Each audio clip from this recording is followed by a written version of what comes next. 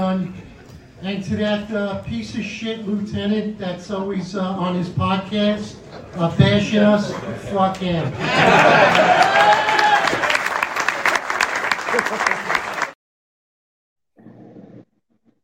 All right, everybody. New York's finest retired unfiltered podcast. I'm Eric Dim, most complained cop, retired NYPD lieutenant, and along with me is John McCarry, unemployed or piece of shit lieutenant. I'm not sure, but definitely piece of shit, you know. Well, due to the forced vaccines, John is unemployed from the New York City Police Department. Listen, we got a great show coming for you. We want to talk about courtesy cards, or some people call them the PBA cards. It's been the culture of the New York City Police Department for a very long time. But before we go into that, I just want to say we had a great show. Our last podcast was about the disciplinary matrix that really affects the NYPD. It's, in my opinion, and John agrees, we talked about this offline, it's probably the biggest threat to a cop right now in the NYPD as far as their career goes. So please take note to that last episode. And if you haven't read it yet, put your finger on it. So, John, let's get right into it. So, yeah, I'm ready. I think we're going to piss a lot of people off with this podcast. Would it be the first time? Yeah. I mean, I have a lot of opinions on this subject. Officer came out of the 123rd precinct. I believe his name is Bianchi. I don't know how to spell it. And he is filed a federal lawsuit saying that the courtesy cards, he's being threatened not to write against courtesy cards. And he goes in to say that the courtesy cards are discriminatory and that basically minorities are less likely to have them than whites. I think it should be noted, I did work in the precinct that he's talking about. It is a predominantly white precinct. So the majority of people that he's going to write summonses to are going to be white. The majority of people in that precinct that I arrested were white. So I think that kind of argument's kind of dull. But let's get into it, like the overall of it, Eric. Like, what are your first thoughts on it? Well, first and foremost, I want to say this. In particular, I was never a summons guy. I know some people label themselves, I'm not a summons guy or I'm not a collar guy. And for people that are not cops, what does that mean? When I say I'm not a collar guy, that means I don't make arrests. If I say I'm not a summons guy, I don't write tickets. But from the day I got on the job, that was just not my forte. It wasn't something I wanted to do. Now, do I think summonses are necessary? Yes. But the power, the tool that we have, and sometimes I hear, oh, we now have this tool. No, this has been a tool that we've always had forever, and that's the power of discretion. And that's the part that I have a problem with this. It's, in my opinion, that when you're conducting traffic stops, that there are enough motorists with bad intentions to write summonses that we don't have to write people that don't necessarily require a summons. In my opinion, when you write a ticket or a summons, it should be impactful. If I write this ticket, what type of impact am I making? Am I saving lives? If it's just for revenue, that's where I have a problem. What do you think? Yeah, I think the summons, particularly when we talk about traffic cops per se, in the NYPD, these are people that work by themselves. They usually couldn't get along with working in a patrol squad or working on another type of enforcement unit where you actually had to work with other people. So right off the bat, I'm just going to say, and I'm going to put it flat out, and I know a lot of guys that are traffic cops or were traffic cops, and I've said it to them, and I've said this my whole career, so I'm not shy to say it, is, I think that whole thing should be disbanded to begin with, because it really is a self-serving position. Most of these guys do it for overtime, and they do it for the tour, and they do it to get weekends off and make their own hours, and they're heavily rewarded writing summonses. And I believe that they write the wrong people summonses. I really, truly don't believe that. I do agree that summonses are a part of police work, but I don't think that writing an elderly woman who went 3 miles over the speed limit, a speeding summons, is actually saving anybody's life.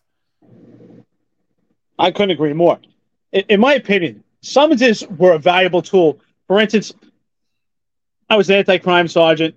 I was a very active cop, and I was a special operations lieutenant. So my forte was going after illegal firearms, trying to stop robberies. So we did carry summonses because we would utilize it as a pretext to to use it to get a bigger fish.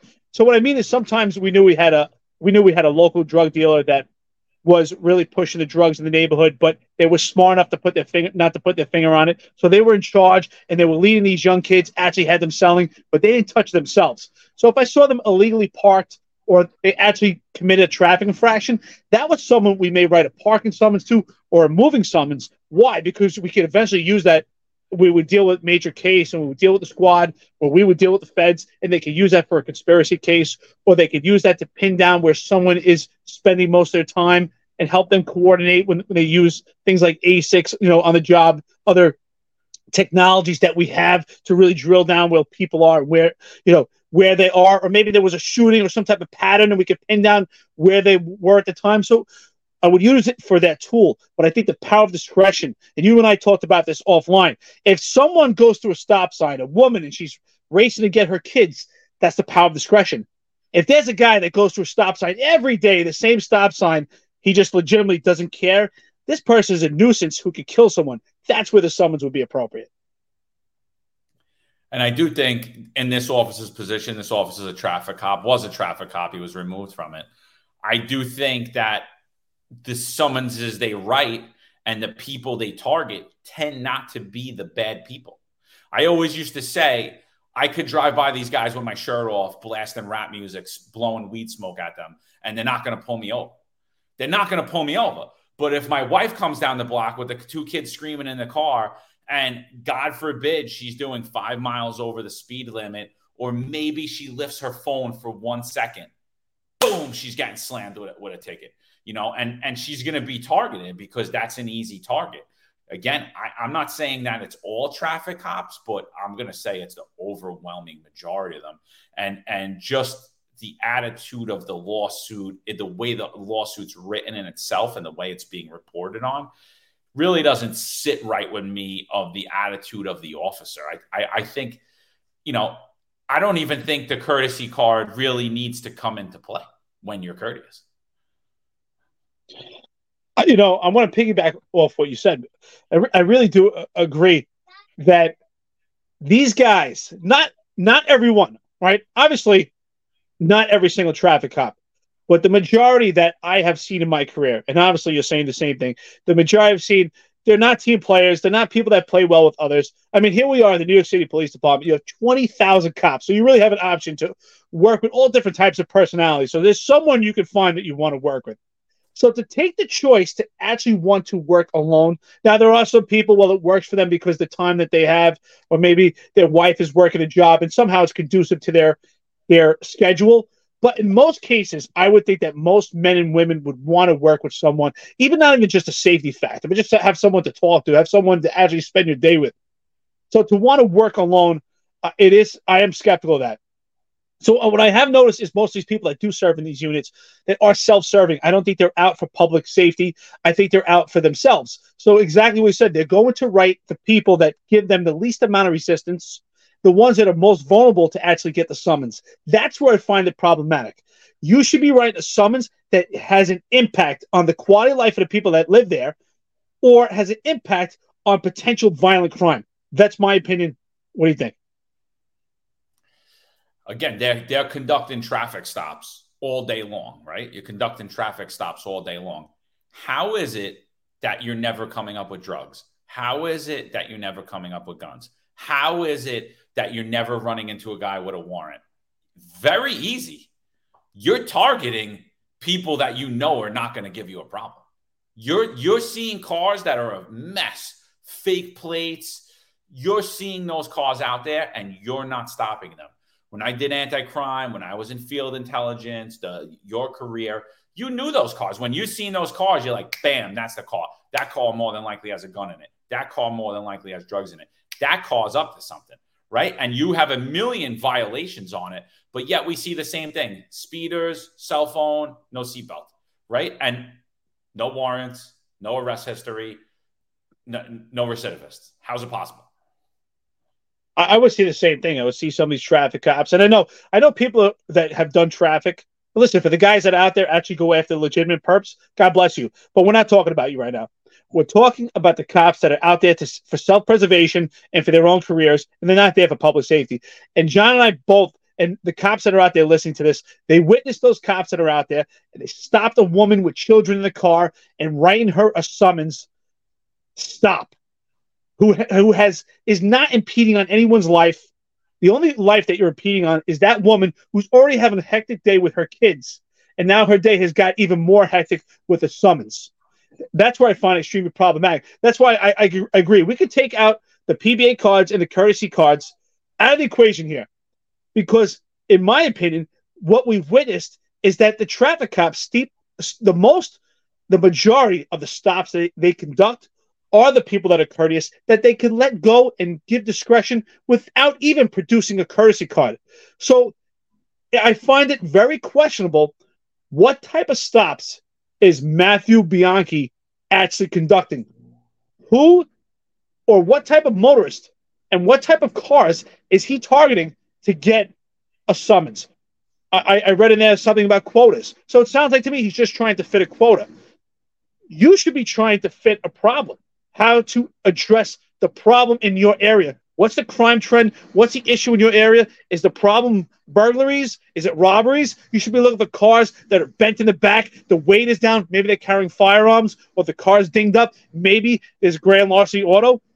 We're having a huge problem in the city right now with grand larceny autos and stealing calico converters. What is he doing about that? Uninsured, unregistered, all these things that are being, it's like this, like they're driving and like you only see what you want to see, it's, I have a big problem with it. I do. And what do you think about courtesy cards? Because here's my thing. I've locked up so many people with courtesy cards. I have, right? I worked in Staten Island. Everybody knows somebody. I don't think if something was that egregious, I ever really gave a shit if they had a courtesy card. I never really did, to be honest with you. To be perfectly honest, there's plenty of interactions I had with idiots that I wouldn't have wrote a summons to anyway, that I let go. I mean, one notably incident in particular I could remember is one kid I pulled over driving like an idiot. I tossed him. He had nothing on him, but he just kept showing me his father's CEA card. His father was a captain. And I took the card and I threw it in the woods. They had nothing. They had nothing on them. So I was like, when they were done, I was like, go in the woods, go get your card. So he left. And my delegate called me after. He's like, what happened? I was like, nothing happened. I was like, the kid was an idiot. The kid was an idiot. And he's like, now I got to go there with egg on my face, Mo. Why you got to do that for? And I was like, the kid was an idiot. I let him walk in the woods. He deserved to walk in the woods. But I wouldn't have wrote that kid a summons anyway. It didn't stop me from searching the car. If he would have had something in the car, he would have went to jail. I mean, I'm sure it would have affected my career because his father was a captain and a lot of people didn't like me because of stuff like that. But I mean, if it was so egregious where you needed to write a summons, then why didn't you write a summons? I'll say this. I think what I've noticed in my career, the majority of PBA cards or courtesy cards or LBA, whatever, for our viewers out there that are not cops, or if they're cops in other agencies, and we have viewers right now from all over the world. So what these courtesy cards are, it's an actual, it almost looks like a business card. It's laminated.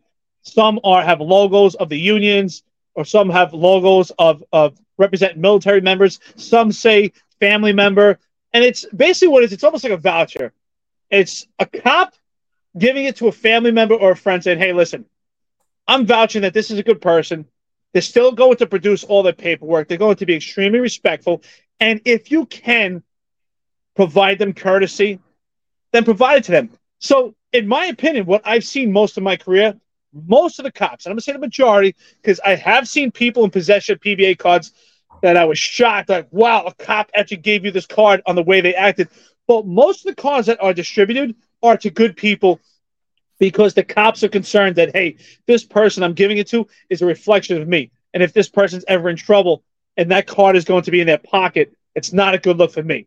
So in my opinion, that's the observation I made in most cases. Yeah, again, like I said, I don't believe that if you're a courteous person, you need a courtesy card. If you're going to write somebody for something that's borderline, but you're not going to write someone because they showed you a card, I mean, you're not doing police work as it is. We're already on two different planes of reality. Like if you're going to write the person why to get your number.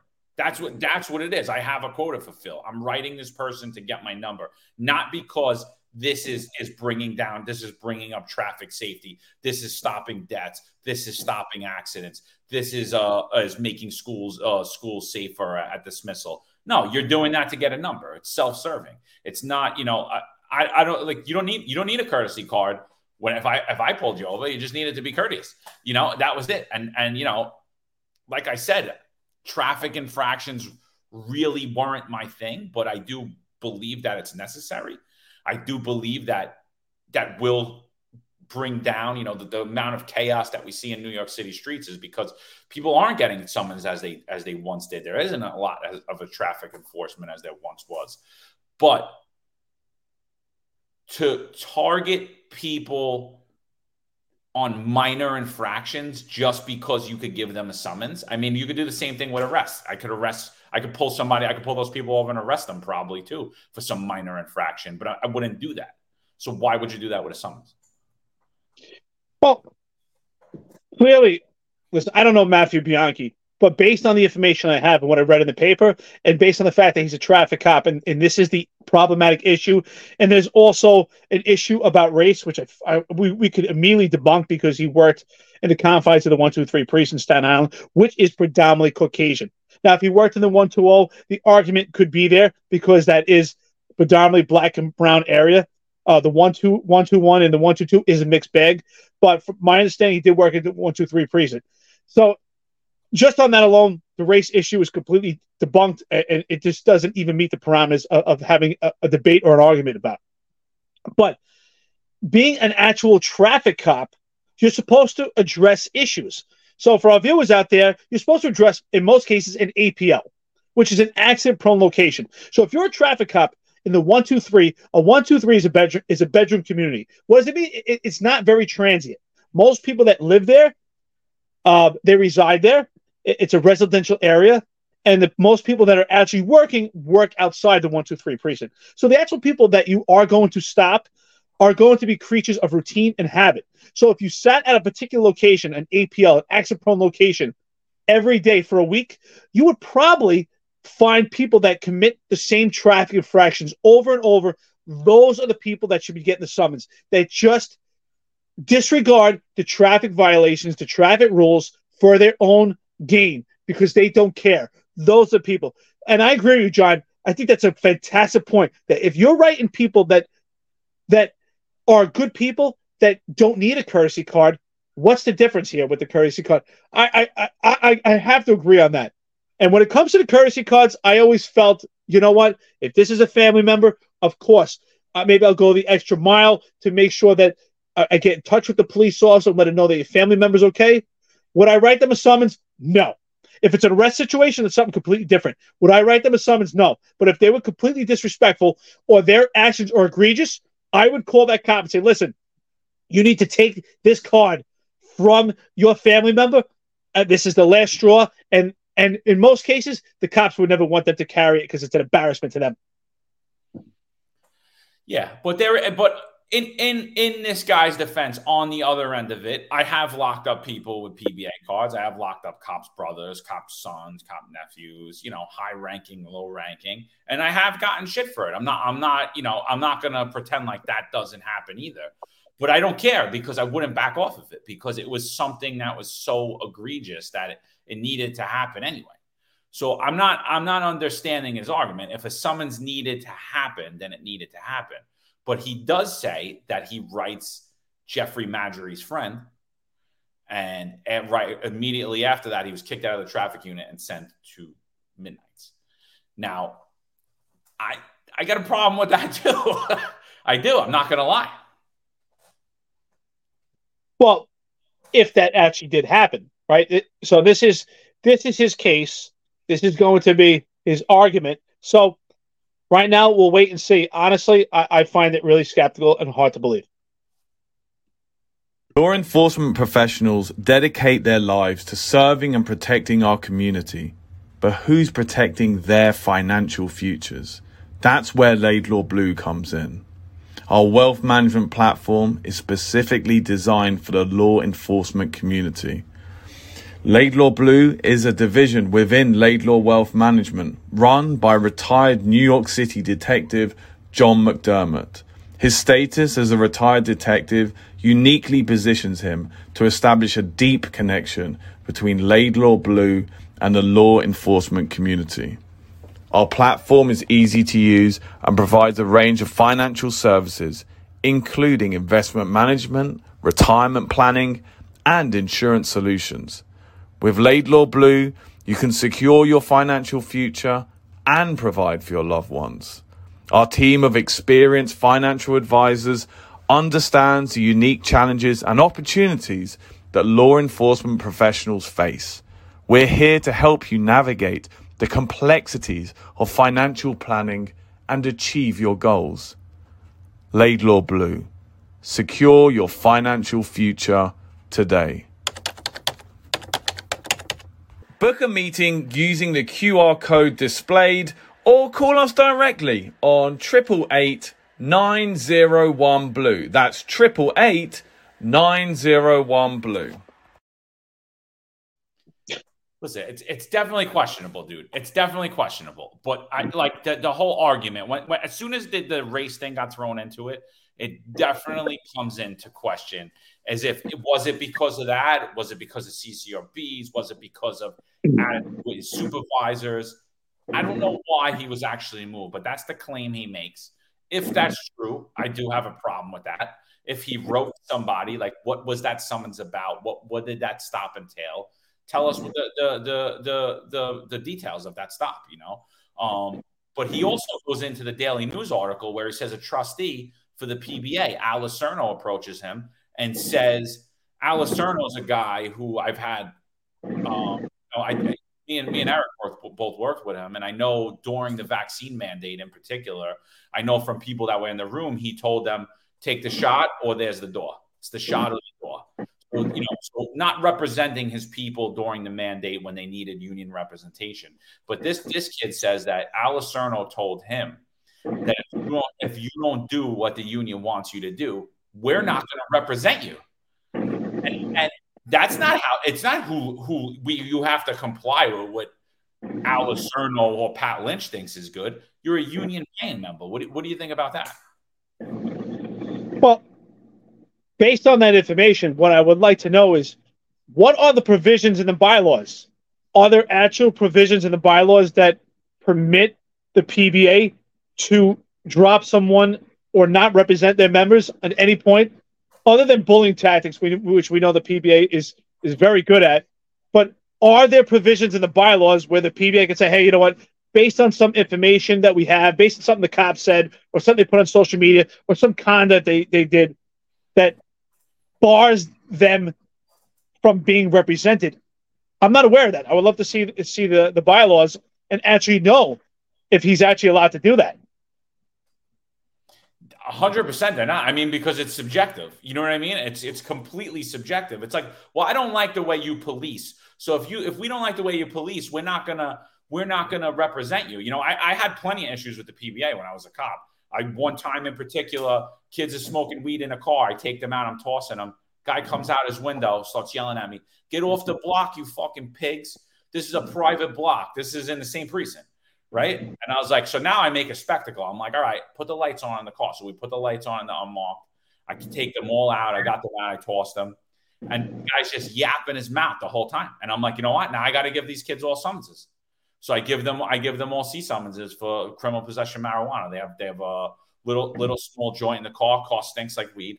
I would have probably just walked away because I was really looking for pills or guns or coke or something else. I really wasn't looking for the marijuana. Wasn't looking to write a C summons, but I did because of that.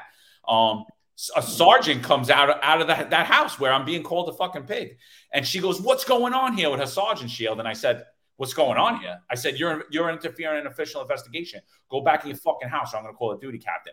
Boom, she ran in the house. She's like, shut the fucking window. They shut the window. I give everybody in the car summonses, and I get approached by the 120 delegate saying, what the fuck am I doing writing his nephew? I'm like, your nephew's a scumbag. Whoever was in that house is a fucking scumbag. I said, and whoever that sergeant is, lucky I didn't get it fucking jammed up. I'm like, because the whole thing's bullshit. So I kind of sympathize with him a little bit.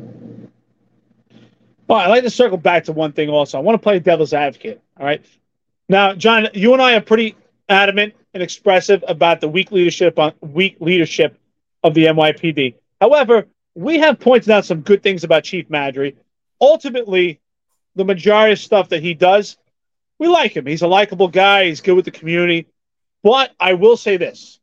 I said, I don't completely believe this incident with Chief Madry's family member, but I just want to play devil's advocate. And I just want to say that I do think that there is a pattern around Chief Madry and the appearance of impropriety. And it started to see a potential pattern here, right? We had the incident where he helped out the retired cop.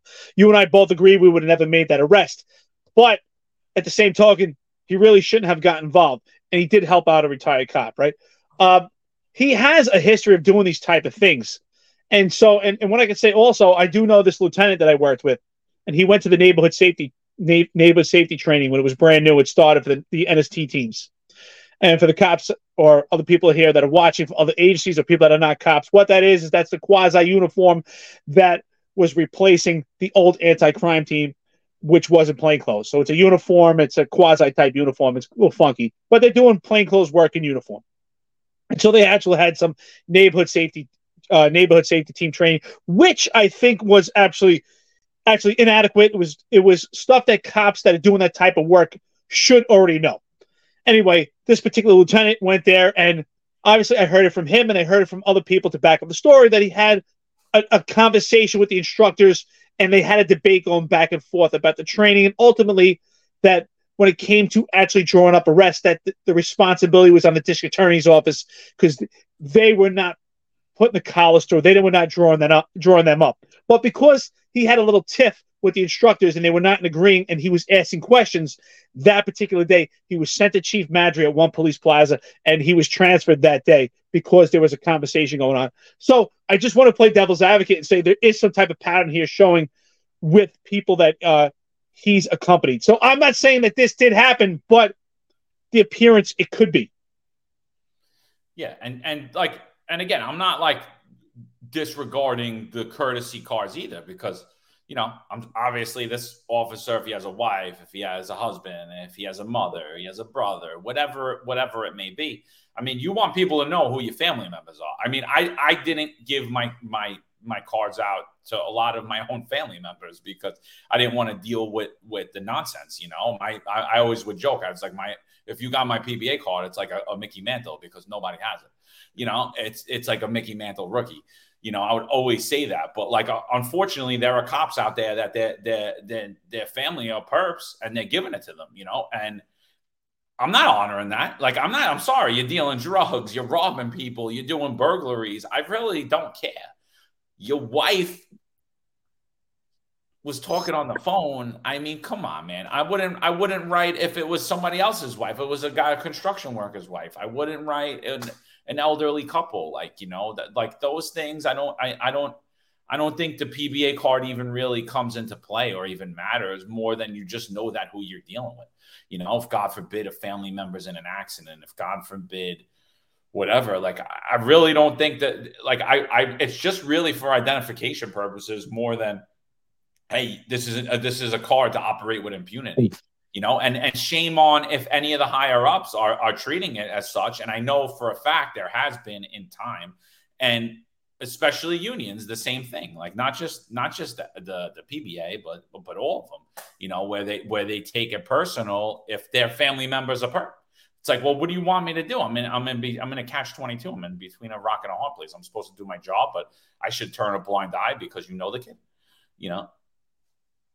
No, I never worked in the 123 precinct, but I have heard scuttlebutt. It's always been like an old running joke that every person you stop in the 123 is related to a cop or a fireman, right? It's a blue collar neighborhood.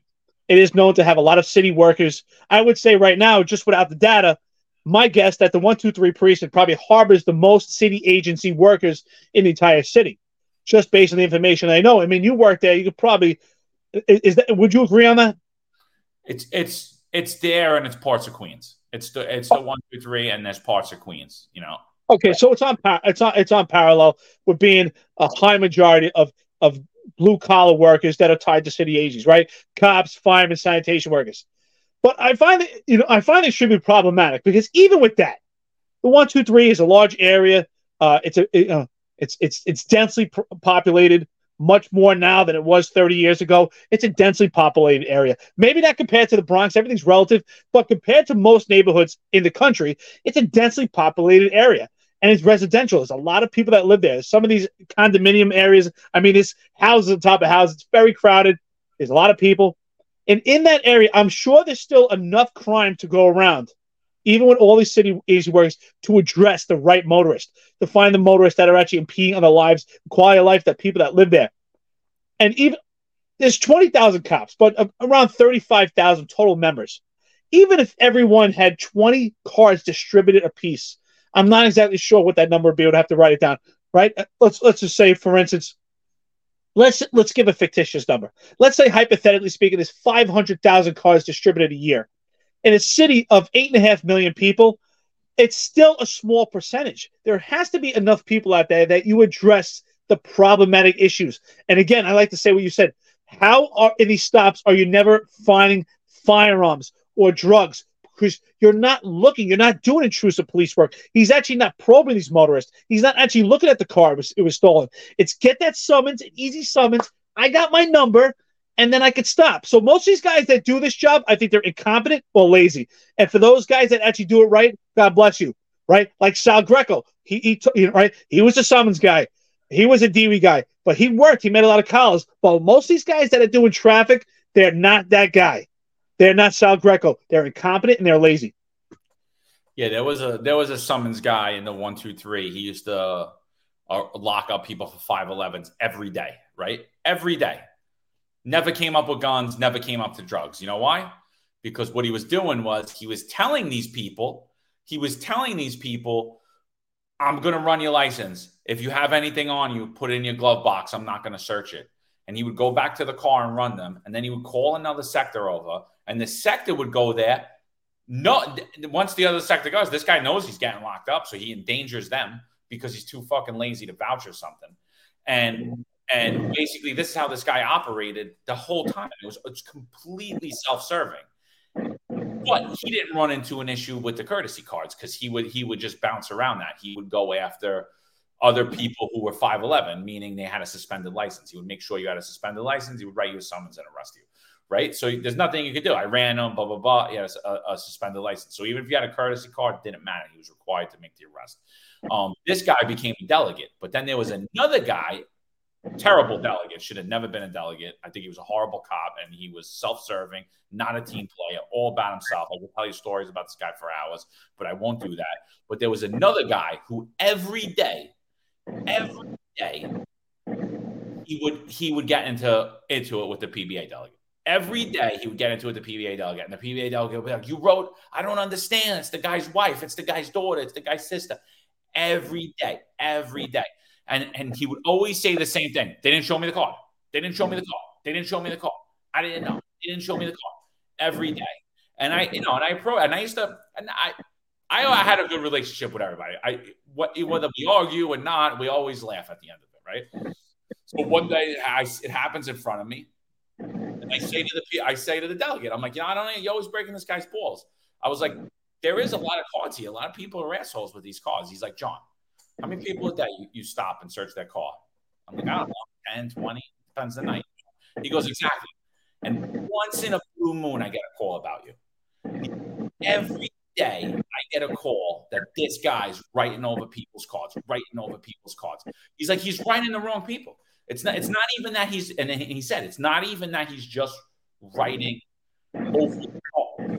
The people he's writing and for what he's writing, he's doing it to everybody. He's like, the guy's not doing the right thing. He's making it bad. He's making our jobs harder. And I was like, you know what? You know, I'm not a big fan of the quota bill, but this is where the quota bill is actually a good thing. So for the cops out there who have never actually read the quota bill, you should. It's actual case law. So if you look up your legal bureau bulletins, it's in there. You could actually read it. For our viewers out there who aren't cops, it's actual case law. The quota bill was a lawsuit against actual quotas. But what the quota bill says, so if you're working and you have a quota, that's an expectation, right? If they say you're a traffic guy, you got to go out and write 10 summonses a day, that's a quota. But I have a problem with that because when it comes to these self-preserving and these self-serving, lazy, incompetent traffic cops, they're just trying to get to that number. And if they can get it within the first hour, then the rest of the day they can just relax and chill, and it's an easy day. But we just issued 10 summonses to people that don't deserve it, that have no impact on the community. But what the quota bill says, and if we actually had good leadership that were actually leading the men and women and explain to them who they should target and why, because these people could cause an accident, because they may be part of a robbery pattern, they may be part of a shooting, they may be part of a drug ring, a drug gang. That's the people we should be targeting on the quota bill. What the quota bill says is that cops are expected to do self-initiated, self-driven work based on the command's needs, the needs of that command and what it requires. So what the needs are in the 1, 2, 3 may be different from the needs in the 4-0. Right? Police is not a one-size-fits-all. So you have to know your community. So if you work in the 1, 2, 3 and you have a burglary problem, your stops should somehow attribute to the burglary problem. If you work in the 4-0 and you're having a shooting problem, your stops should somehow contribute to declining the amount of shootings. That's my opinion. Traffic should be part of the intrusive police work, but it's not. It goes to these self-serving, incompetent, lazy cops. I don't know Matthew Bianchi, but if I was a betting man, I would bet he falls into that category. I do have to tell one story just about self-serving. Same traffic cop who was a PBA delegate. When Jen Liu and Rafael Ramos get assassinated, largely due to the rhetoric that we heard from our politicians, Bill de Blasio at the time, New York City Council, the State Assembly, the New York State Senate. It was just this whole anti-police narrative. They get assassinated in a horrible fashion, sitting in their car in Brooklyn, eating lunch. It was, it was horrific, absolutely horrific. PBA crossed the board in order, in a different way, to turn their backs on Bill de Blasio, on the city of New York, say, don't write summonses. They didn't say don't make arrests. They said stop. And they didn't say don't write a summons when it's necessary. They said don't write summonses, meaning don't go out there and fulfill these quotas. Don't go out there and generate revenue, because this city doesn't care about us. So why are we doing that? And I wholeheartedly supported that decision. But this guy was a traffic cop. He was also the PBA delegate. And he should have never been. And I'm going to tell you why he should have never been. Because at that time, when everybody was not writing, and I was a sergeant at the time, right? So if anyone should be pushing numbers, as I've been, you were a boss, I never arrest 100%. You had 0 arrests, you were getting called over to the scene. I was going to say, here you go, this is your collar. Interview everybody, this collar better get drawn up. 100%. Summonses, not the guy. Never did it. I'm not a summons cop. I got in trouble plenty of times as a sergeant for my guys not coming out with summonses. But I said we weren't the traffic cops. This guy, nobody's writing. The CO of the command at the time goes up to him, and I know this for a fact, goes up to him at the time and says, listen, I just need you to jump in the SP10 car. You and the other traffic guy jump in the SP10 car. The traffic guys work alone, so they have 2 of them operating like in different tours, like offset tours or whatever, but they operate alone. They're driving around writing summonses. And but he says the CO, the commanding officer at the time, says, I need you both to jump in the car and be in the SP10 car. And the SP10 car is, you're handling jobs in the past. You're handling like a 1011, a burglary alarm. They're not complicated jobs. They're not jobs that require a lot of paperwork. Some of them may, but they're not like heavy jobs. They're not jobs where you're going to have to run on the radio, all this stuff. It's pretty much an easy day. You're going to go out, you're going to write a couple of reports. He goes, I just need you to do that. You know what this guy says? PBA delegate. You know what he says? Now I'll go out and write my summonses.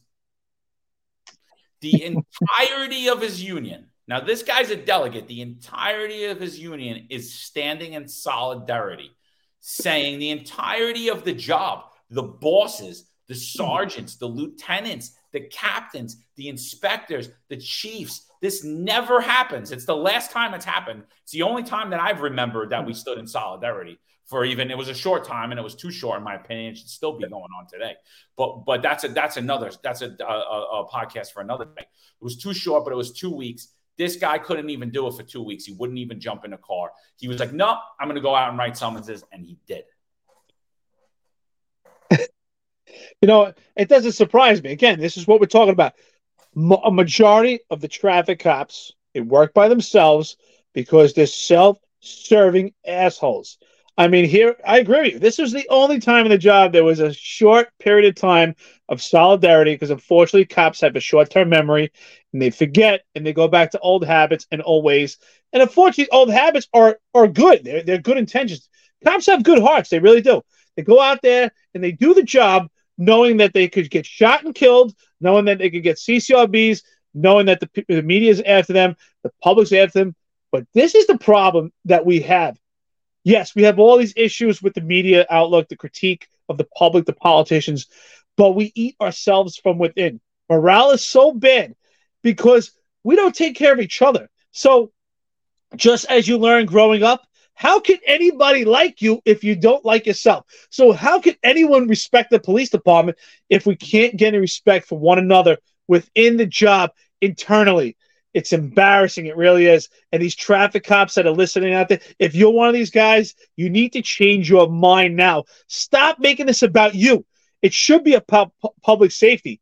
I guarantee if John and I were back on the job and we went in a car out there with you, we would find guns and we would find drugs and we would find the motorists that deserve it. It takes work and you have to be willing to put your ass on the line. But when you sign that dotted line and you decide to become a cop, you were willing to do that. But instead, you're writing cops' wives' summonses and their grandmothers and grandparents, and you're writing just good people in the neighborhood that don't require a summons. There's enough bad people out there. I just tell my cops all the time, there's enough bad people out there that you can let the good people go. You need the good people on your side to support you because God forbid you're out there. You're the traffic cop. You're by yourself. If you are actually doing your job the right way and you're getting your ass kicked by the bad guy, those are the good people that are come out and they're going to help you. Remember that. Yeah, I mean, the lawsuit that I would see, that I think I would stand behind is if he was like, hey, listen, they gave me a quota, 10 summonses a day, and I haven't been able to fulfill it, right? He's not saying that. He's saying, I want to write over the courtesy cards. There's too many of them. And the union's coming after me for it, which I think is wrong. And again, I think there's a lot of bad things at play here. And overall, when I look at it as a whole, it just shows the absolute lack of leadership and the absolute debacle that the NYPD is. That even when it goes down to the traffic guys, I honestly think the unit should be pulled. We have the Attorney General in New York saying that car stops are racist, that people, honestly, I don't even know why anyone's out there writing summonses unless it's completely necessary. The guy the guy almost killed someone. He was driving like a maniac. Minor stuff. Why? For what? What do we even have a traffic unit for? Like, what is it for? It's for revenue share. It's for revenue generating at this point. I mean, the whole argument of the lawsuit is just, I don't know. It doesn't sit well with me, but either does what he says, because I know that those things happen to him as well. I would want to see his evaluations. I would want to talk to his peers. I would want to know all that other stuff. But I do believe those other two things happen. I do. It's a shame. We are really losing the camaraderie of the job. We're losing that tough grit that this job was built on. The culture of it, it's gone. I mean, just think how soft the police department has come. If you did this 20 years ago, John, when you and I first got on the job, when we were young on the job, and we worked with the old timers, and it was different. It was a lot tougher. If you pulled some shit like this cop, believe me, your locker would be upside down. Your car would probably be sprayed. Your car would be toilet papered. you would get abused. You would have no respect. So we really got soft right now that this guy is actually in this position right now, and no one's actually turned this locker upside down. You know, I'm not saying it's something that should be done, but we really lost that grit on the job where we really police each other, and it's absolutely ridiculous. It sounds like to me that this just incompetent cop. I agree with you. This unit is completely unnecessary. I do agree with the other spectrum that, hey, if there's accident-prone locations and people are getting killed, if there's a spot, if there's some guy who blows that red light every day, he just completely disregards it because he doesn't care, well, you know what? He's a nuisance to someone's life. He should get a summons. But that's not who's getting the summons. I guarantee you, if we would have looked at this guy's record, probably in the first hour, he probably gets all his summonses. And the rest of the day is probably unaccounted for. I don't know if for a fact, but I would put my money on it that that's what his day looks like. That's what his day looks like. Well, that's the majority of days. That's exactly what you just spelled out, the majority of day for a traffic cop, right? First hour, they bang out all their summonses. They go hang out, do whatever the hell they're going to do the rest of the day. Maybe they go look for an arrest at the end of the tour so that they'll incur overtime. That is exactly the play. That is exactly what, if you look at the majority of these guys, that will be the pattern, 100%. I don't agree with the locker flipping or any of that because, you know, I worked there. I worked with a lot of older guys. Some of them were shit cops. Some of them did things on jobs where I wasn't okay with, and I went ahead and I did the job the way it was supposed to be. And I got into it with them. And, you know, but I stood on my own too. I didn't run to the sergeant. I didn't go drop a lawsuit. I didn't call IAB. I said, we get out. As soon as we get out, let me know where you want to go. Let's go. You know, and I had a lot of shit from other young guys that were like, oh, you need to take heed to these guys. I'm like, these guys are pieces of garbage. I'm like, I don't want my career to be like theirs. You know, so I don't agree with the whole bully mentality either because that whole thing of that everyone else is doing it. I never agreed with it because there were people that just don't do the job right. Now, maybe you got other guys that'll just write someone for nothing because they don't have a card, right? And it's okay. And that's not okay either.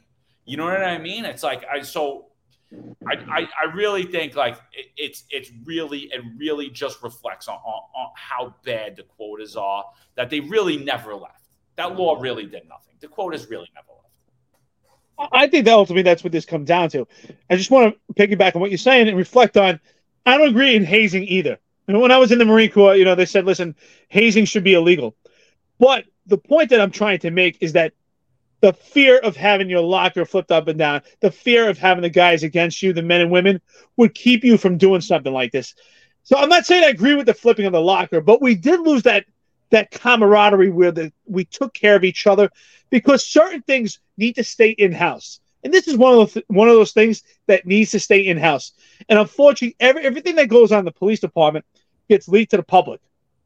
It's like everyone takes a shit in this police department and everyone smells it. Now, that's not the way it should be.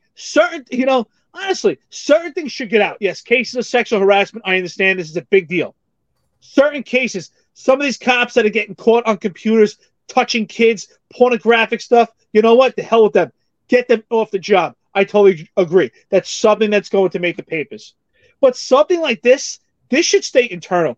This should be in-house. This should not be something that makes it to the paper. This should not be an opportunity for someone to make a lawsuit. This is absolutely ridiculous. I think this can be handled another way. The union could sit down with him. There has to be another way to handle this. Again, I agree with you. That's a great point that you're making. I think that quotas still live. It's unfortunate. We'll probably never get away from it because it's unfortunate. There are lazy cops out there that need quotas because without quotas or productive measures, they'll never do anything. And let's be honest, 10% of the job does 90% of the work. A majority of the cops, I'm sorry if they're insulted, they're lazy. There's a lot of great cops out there. They're fantastic. And they go out there and they put their lives on, they work hard. But there are some guys that are legitimately there to collect a paycheck, or they're just there for self-preservation. They want a pension, and they want their day to be easy. But at the same token, you look at Eric Dim, most complained cop. I went out there busting my ass, and what do I have to pay for it? I have a 50A that you look at it. I look like a warmonger. and you look at some of these cops that are incompetent or lazy, and their record looks great. And the flip side is some of these anti-rhetoric police movements, including Jose LaSalle, his impression is those are good cops. So who's right here? You know what? It's right for them. But I believed in actually putting public safety first, even if that meant staining my record. Same thing with you, John. You just saw the red flag before I did, and you jumped on it, and God willing, you did. I mean, I just think it's a mess, dude. I really do. I think the whole thing's a mess. I agree with you that like 90% of the job does absolutely nothing. It's pathetic. You know, I really, and I'm not talking about now. I'm talking about back when you could actually be a cop, when being a police officer was supported. 90% of them did nothing but put a uniform on. I mean, it literally pains me that I'm not collecting a pension at this moment in time. I will, God willing, if I'm alive in 12 months. But it pains me to think that some of these people even got paid and got pensions for what they did, because they really did nothing. They went and they wasted gas. They put a uniform on, they wasted gas. I do believe in assigning arrests. I think that is a great tool. I honestly think that seeing guys go 2 years without having an arrest and they're on patrol every day, that's a failure in leadership. Shouldn't be. You know, that's not a quota. That's, hey, you know what? This guy's not going to process all the arrests. There's 100 and something other using this command. Everybody's gonna share in the work that we have to do. You know, it just is what it is. And I do believe in rewarding the people that do work. And right now, the way that the NYPD is, we don't reward the workers. We step on their throat. We destroy their career. We hold them up from promotion. We cause them the most amount of stress, and we rely on them for everything. The problem here also is the public always blames the cops. But I've read many leadership books, and in almost every leadership book I have read, there's always a quote. The verbiage of it is different in some different books, but always the premise and the principle and the concept is this: there are no bad troops, there are only bad leaders. So that's the problem with the NYPD. If we have a cop out there that is writing summonses to good people that have no impact on that neighborhood, shame on who is actually in the leadership position, not making the analysis of what's going on. And that's the problem with this job, is the leadership. Weak leadership leads to bad policing. If there's bad cops out there, and to me that's a bad cop. You know what? We asked Jose LaSalle, what do you think is a good cop, or what do you think is a bad cop? And I love to ask most people that. In my opinion, that's a bad cop. If you're writing summonses to people that you should be given discretion, that's a bad cop, because your intentions are not about public safety. Your intentions are you. It's selfish. And selfishness is a bad trait. So overall, what are your thoughts on courtesy cards? I have no issue with them personally. I think that your immediate family should be identified. I do believe in discretion, whether you have a card or not. You know, I don't think that card really matters, but why shouldn't you know who my child or my wife or my mother or my father is? What are your overall thoughts about the courtesy card? Bad thing, good? I like courtesy cards. I do. I'm actually a big fan of it. I think that courtesy cards should be distributed based on selection, which I do think that common practice is already a culture of the New York City Police Department. No one wants to give. Let me retract back for that, circle back. Let me not say no one, because I have grabbed some perps with illegal firearms and they had a PBA card. I will say that. I'm not going to lie. But a majority of the cops, when they distribute a courtesy card, they give it to someone that they feel is going to handle that card responsibly. And when I say handle that card responsibly, that if they are pulled over, they have an encounter with the police, they're going to be respectful. They're going to put their hands on the wheel. To me, when this person has this card, it's twofold. One, the cop is vouching for this person. Say, hey, this is a good person. They're going to show you respect. They're going to comply with all the rules, laws. They're going to produce all their paperwork. If you can extend your courtesy, please do it. And the other thing about it is that we're getting someone that's holding this card who's been educated on how to conduct a car stop, putting your hands on the wheel. So someone that's going to make you safer. And honestly, again, I'm going to say a bad cop because I used to, as an anti-crime sergeant, a cop, a special operations lieutenant, and you probably can agree on this. I would walk up to a car, and sometimes I would see the car hanging low, was dirty. I would see tinted windows. I didn't even see the silhouette of the car. And the movements were mimicking stops I had of getting firearms. And that window went down, and I saw the motorist, and I could just see the eyes. And the eyes tell everything. And I knew within eighth of a second, this was a good person. And I would tell my guys, turn around, get back in, let's go. I wouldn't even have a conversation. I wouldn't even ask for the license. But just in an eighth of a second, I was able to make the observation. I would say, you know what? Have a nice day. And we would get back in the car. So how is it that this person is engaging these good people and he can't make that observation for himself? That's not a good cop. Yeah, I don't like the lawsuit. I do agree it should be kept in-house totally. And my other thing is, why would you want to do that job if they're making it impossible for you? Why would you want to do it? Like, why? What's the need to do that job? I don't really see it. I personally have been saying it for years. Disband that unit. I would never have it. I think they cause more problems than they're worth. And the guys that don't are doing sneaky weasel things like the other guy I told you about, or the other two guys I told you about. And honestly, most of their summonses are questionable too. Very questionable. Oh, no, I wasn't speeding. I was doing, very questionable 5 miles over the speed limit, especially when you're not using a radar gun. I'm very questionable stuff to me. So I got no problem with the courtesy cards either. I have a problem with people who don't understand the difference between good people and perpetrators and don't understand the mission of what being a police officer is and what you should be doing while you're out there. John, you touched on it before a little bit. You were talking about the quotas and stuff, but I just want to ask you this because I think it's important.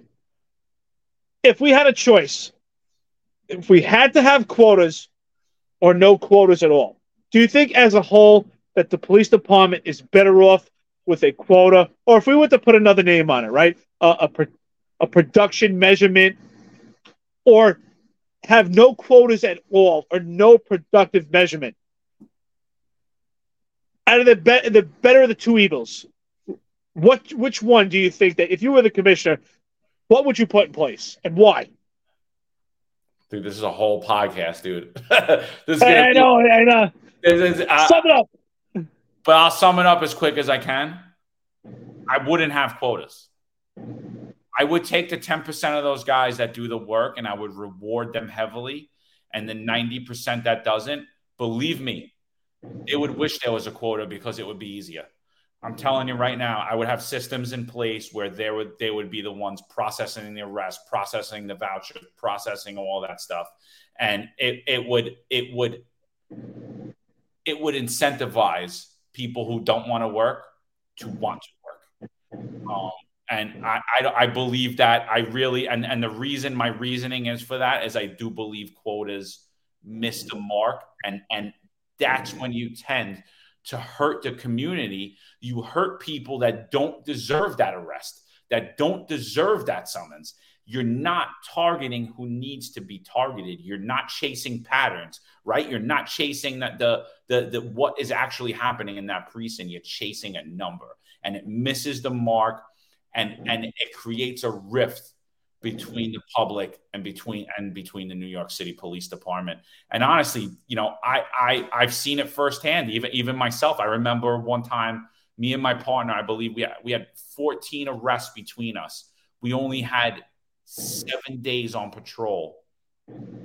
I think I had 7 collars and he had like 12. I don't remember something. We had some phenomenal number of arrests. And for every one of my arrests, I did a 250, even though they weren't 250s, just because I didn't want to hear that I had 0 250s for the month. Right. And he did for his arrest, even though they weren't 250s, he did 14.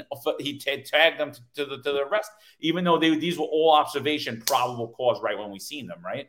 And we got our asses chewed. That I'm like, nobody's bringing in that amount of arrests, only like SNU teams and narco teams. And these were individual. We closed 2 patterns. We closed a citywide Burke pattern, citywide Brian Larceny pattern. We just had a crazy month where we just did a lot of great work. And we got our balls broke that we didn't have enough 250s. I'm like, what do you think one PP is going to say? I'm like, I would say that they should probably think that we're good cops. Like, you know, that's what I was telling my sergeant. And he's like, that's not what they're going to think. And I'm like, listen, I was like, we had 7 days on patrol. We had a crazy amount of arrests. None of these collars were 250s. And we just wrote them. Like, you know, I'm like, what do I need 20 250s for? How am I stopping for 20 people? And if I was to be the guy to go out and be like, well, you said I got to go get it, and then I just go out and write people's names on a piece of paper, did I fucking help anybody? Did I do anything? And that's a non-incident. Imagine that's a summons or an arrest. You're hurting good people. That's my thought. I love your answer. I do not like quotas. I'm totally against quotas because it doesn't help public safety at all. And I can give several examples, but I want to give this one example. I would say, so say for instance, you're required to write 10 summonses for the month, whatever the case is, right? The old saying was, hey, did you pay the rent? So let's say the rent is 10 summonses a month. So you get your 10 summonses right away. But then comes that 11th person that is driving like a maniac. Are you going to write that summons, right? Because now you might get pressure from the other guys because you're outdoing them, you're doing more. But that summons does not get written. So what I say is the problem is not quotas. The problem is bad leadership. Again, bad leadership, bad troops, because the supervisors, the weak bosses, are not taking the time to actually read and do their own crime analysis to know what's going on in their command so they could properly address their cops, right? If a good sergeant says, okay, hey, let's, for instance, John and Eric, you guys are Sector Adam. You've been working Sector Adam the past month. We have a robbery pattern number 4265. We have 3 shooting incidents. We have a burglary. How have you not found an arrest situation with all this crime going on? How are you helping the people? And it's not about just putting people in handcuffs to put them in jail to fit a number, but ultimately, for every person that we can make an arrest in that area, it can be used as leverage. They could provide information. They get debriefed on something that could help solve that robbery pattern, that shooting, right? That burglary. That's why those arrests are important. But that takes good leadership to talk to their guys. Say, hey, listen, do you know what's going on in your area? Do you know the players in your area? Do you know the people?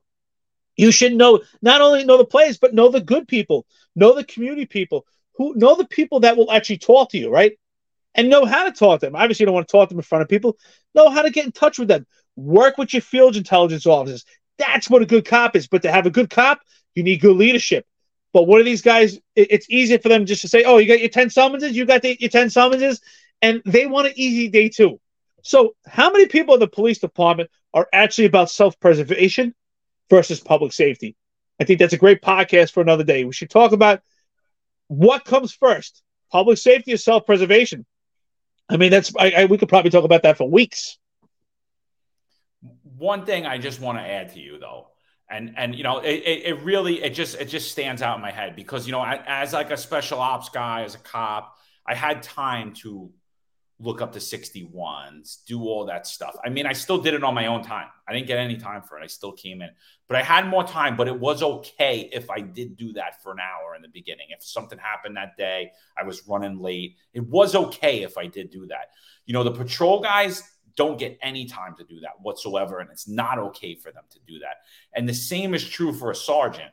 But when I was a young sergeant, before I started doing special operations again, I would still come in early and I would read all the 61s and I would read them out at the roll call. I would tell everybody what's going on, what patterns we had, what we were looking for, who's wanted for the day. And I'll never forget all the guys, even the guys that I thought were not good cops, were like, wow, you know, thank you. And I'm like, for what? They're like, no one's ever done that before. I didn't know, you know, I didn't know all that stuff. And I started to see patrol guys become more active because they had the knowledge, right? Like you empowered them with the knowledge. And I think that's a big part of what's missing in the NYPD is, you know, we're just slamming these guys, get out there, answer those jobs, get out there, answer those jobs. but we don't give them the actual information they need. And by giving them the information that they need, we're kind of setting them for the mission for that day, right? Oh, we have a burglary pattern. The average patrol cop doesn't know that. Now, should you? Yes, but I mean, you got guys, 3, 4 kids. We don't know their personal life. The disabled kids, sick wife. Everyone has this thing. Why are we in from a leadership position not giving that to our guys? And why are we not empowering them with the information that they need instead of reading some bullshit? This will be read at 16 consecutive roll calls. I never read any of that bullshit. I would just let them know what the hell's going on. And I did see a lot of people prosper because of that. I totally agree with that. That was a great statement. And I know that was the intentions of the Neighborhood Coordination Officer program, but it was a total epic fail. And because of manpower, they can never actually do it with the intentions.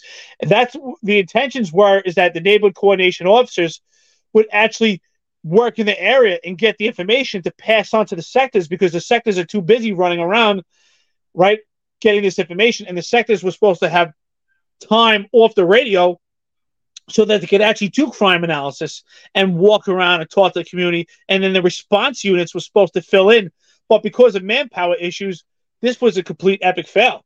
The idea was actually a decent idea, but it just completely failed on its head because manpower, and again, weak leadership, not knowing actually the directives of the job and actually giving the directives correctly. Or you get a lot of commanding officers who try to just make the command work in their own manner because they want to get more arrests or more summonses so they can show off to their own bosses and it's about their promotion. And again, shitting on the cops. And I agree with you. Good bosses out there should get that information and feed it to their cops and really be influential and lead them. John, I want to thank you. For our viewers out there, if you have an opportunity, John McCary put out a great tweet, all right? Not the greatest person in the world, but you know what? It's a great story. Michael Francesi, you know what? And I do respect the guy because he talks about his life as a mobster, and he doesn't fret by not talking about it. He's completely humble, talking about how he was a career criminal. But what he did say, right, John, is he talked about leadership, and he talked about it even in his own organization, that there were supervisors that he didn't even want to follow across the street. And he actually says what a good leader is someone that you want to follow, someone that's influential. So in any organization, leadership is so important, even in the mob. So here in the police department, we're lacking leadership. John, can you just talk about that tweet real quick before we end this? I think that was a really impactful tweet you put out there. Yeah, I mean, he just kind of did a parallel. It was a weird thing because he's a mobster, and he talked about leadership, and he said he believes there's a lack of leadership in this country. And he said exactly what Eric said, that a good leader people want to follow. Being a boss or being a supervisor doesn't mean you're a leader. And he said, I worked for plenty of guys that were my boss. I had to deal with them, but I wouldn't follow this guy across the street, And I've said it 1,000 times. Like, this guy's an idiot. I wouldn't follow him into a store, or like a million different things. And I've heard that so much throughout the police department, because again, we're saying 90% of the job shit, right? So that holds true in the sergeant rank. That holds true in the lieutenant rank. That holds true in the captain rank, deputy inspector, chief. All that. The majority of people suck. I mean, the majority of people aren't in this for public safety. To you Long Island guys, I'm not knocking you, but there is this thing I really do. I really feel like you look at the upper echelon of the PD, they all live in Long Island or they live upstate. You look at the upper echelon of all our unions, they live in Long Island, they live upstate. These guys can afford to live in New York City. I'm not saying you can. These guys can. And I've heard it said 1,000 times, I don't care, I don't live here. And that's a big problem for me. Like, you're not taking ownership of your career. You're not taking ownership of public safety. You're in public safety for personal gain. At that point, when you make that statement, when you have those thoughts, you're in this for personal gain. And I just really think you're no better than a politician. You're just sitting there collecting money. You're not helping anybody. You'll say or present yourself in any way to earn money, and that's just not a genuine person. And I just don't respect it. Outstanding. I think we should wrap it up at this point. I think we really drove the point home. I want to thank our viewers out there for watching us. You can watch us on YouTube. You can subscribe free. If you like the audio, Spotify, iTunes, Apple. We're on several platforms out there, whichever one you prefer. Thank you so much for supporting us, and we support you. Again, go back to some old episodes. Look at the Discipline Matrix. I think it's a lot of valuable information. Go back. There's plenty of old episodes if you missed one. We're trying to shorten some of them so that if you don't have an opportunity. This one is a little longer, but I think there's a lot of information here, and we don't want to cut it short. So with that, I'd like to thank everyone. And, John, I'll let you end it. Guys, thanks for listening. Thanks for all the support, even to the haters. Thank you, too. We'll be back at you.